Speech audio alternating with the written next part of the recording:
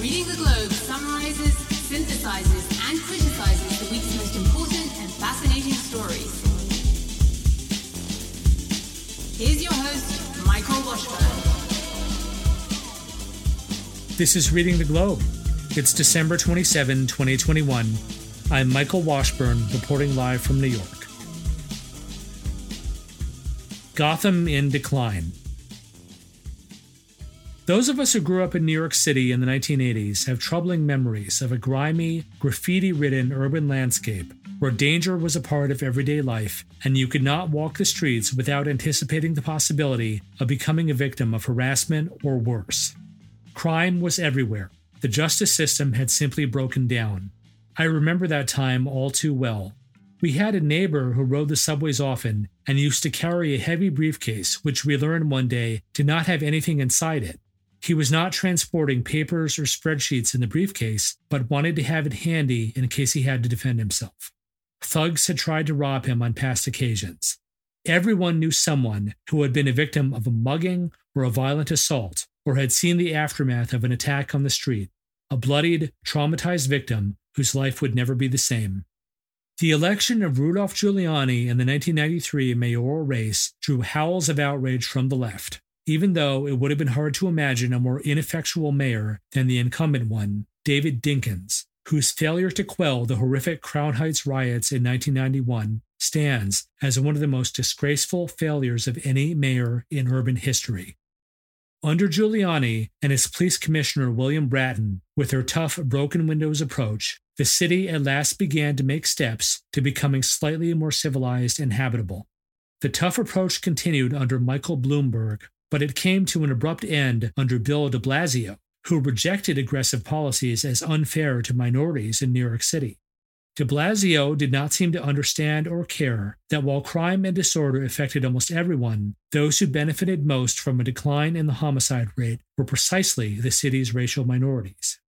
Now, at the end of de Blasio's awful tenure, incidents happen every day that cannot fail to summon memories of the 1980s.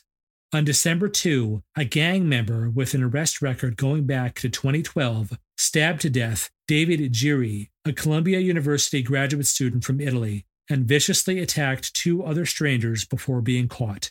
The perpetrator was out on post-release supervision, presumably on the rationale that he did not pose a danger to anyone, or that it's okay to gamble with the lives of strangers to alleviate mass incarceration. This wanton bloodshed came just days after the November 22 attack by an as-yet unidentified assailant on Bu Giragiewicz, a 23-year-old Thai woman who came to the city to work as a model. The New York Post cover story of December 16 details how she was waiting on the platform at the 14th Street Herald Square station when the attacker came up behind her and savagely beat and sexually assaulted the hapless victim. The photo of her bruised, bloodied face on the cover of the New York Post is more than just a horrifying image. It is a throwback to the vicious Hobbesian hell that New York was for so many years, and a symbol of the place we are once again becoming under the reign of liberal judges and policies. Unless our mayor-elect, former cop Eric Adams, can make good on his pledge to reverse course. Mayor Adams, let's see what you're made of.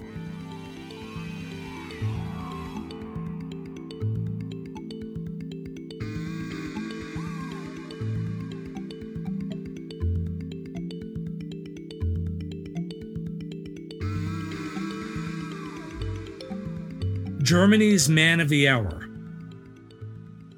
The Economist's issue of December 11 to 17 features a profile of Germany's new chancellor, Olaf Scholz.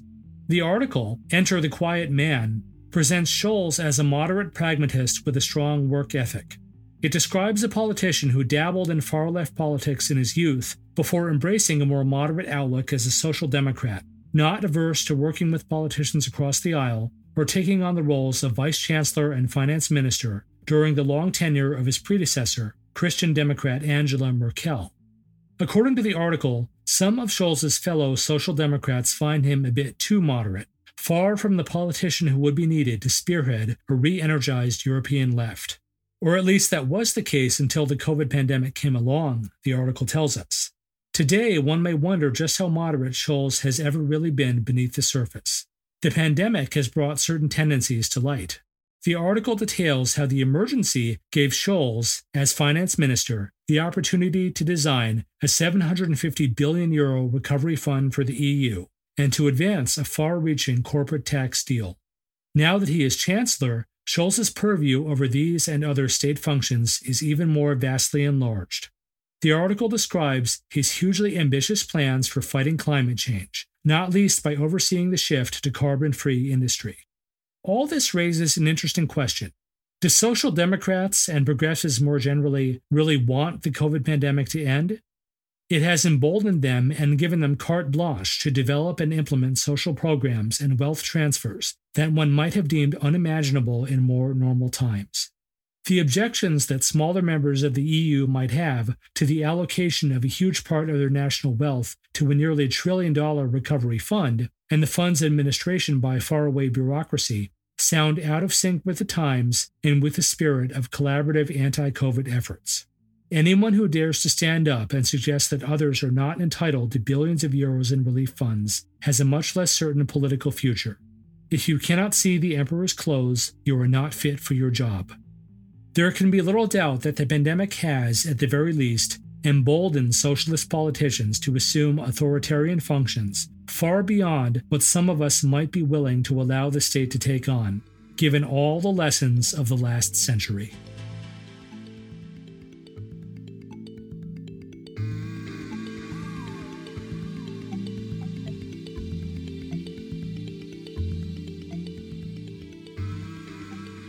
On North Korea.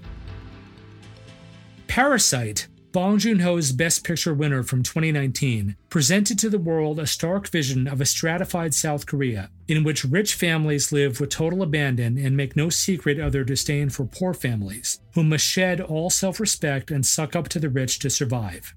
This widely acclaimed film is not a flattering portrait of contemporary South Korea. But perhaps the worst mistake you can make is to conclude that South Korea is the bad guy in the endless quarrel with North Korea, or that life in North Korea may be underrated. Another article in The Economist issue of December 11-17, Sunflower State, presents the findings of researchers from the Database Center for North Korean Human Rights, an organization based in Seoul. The researchers interviewed refugees from the North Korean city of Hyesan about family life in the country they had fled. A full 47% of respondents said that women had become the primary breadwinners in families in the North. 37% said that men contributed the lion's share of earnings, and 17% said husbands and wives made equal contributions.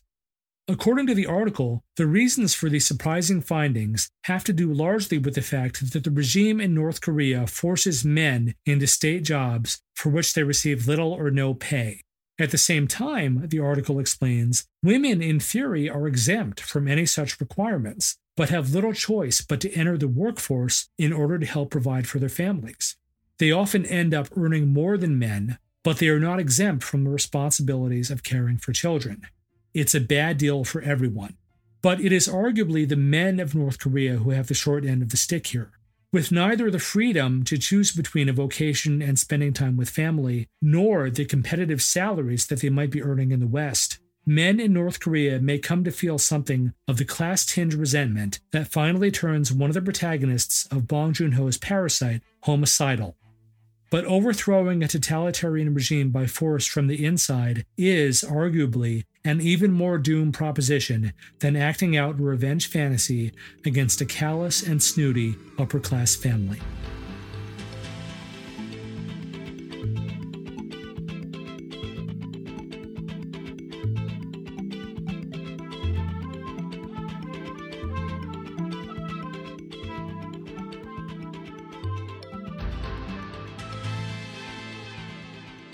On Joan Didion.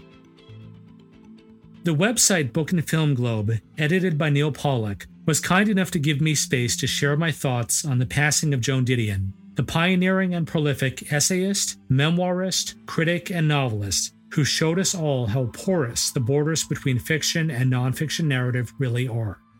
To read Didion is to see that there is no reason an account of a trip to El Salvador, a Doors rehearsal, a Bay Area courtroom during a trial of Black Panthers accused of murder, or a stint in New York City during a tender and impressionable time of life cannot have all the passion, drive, and power of riveting fiction from the pen of Joseph Conrad or Ernest Hemingway.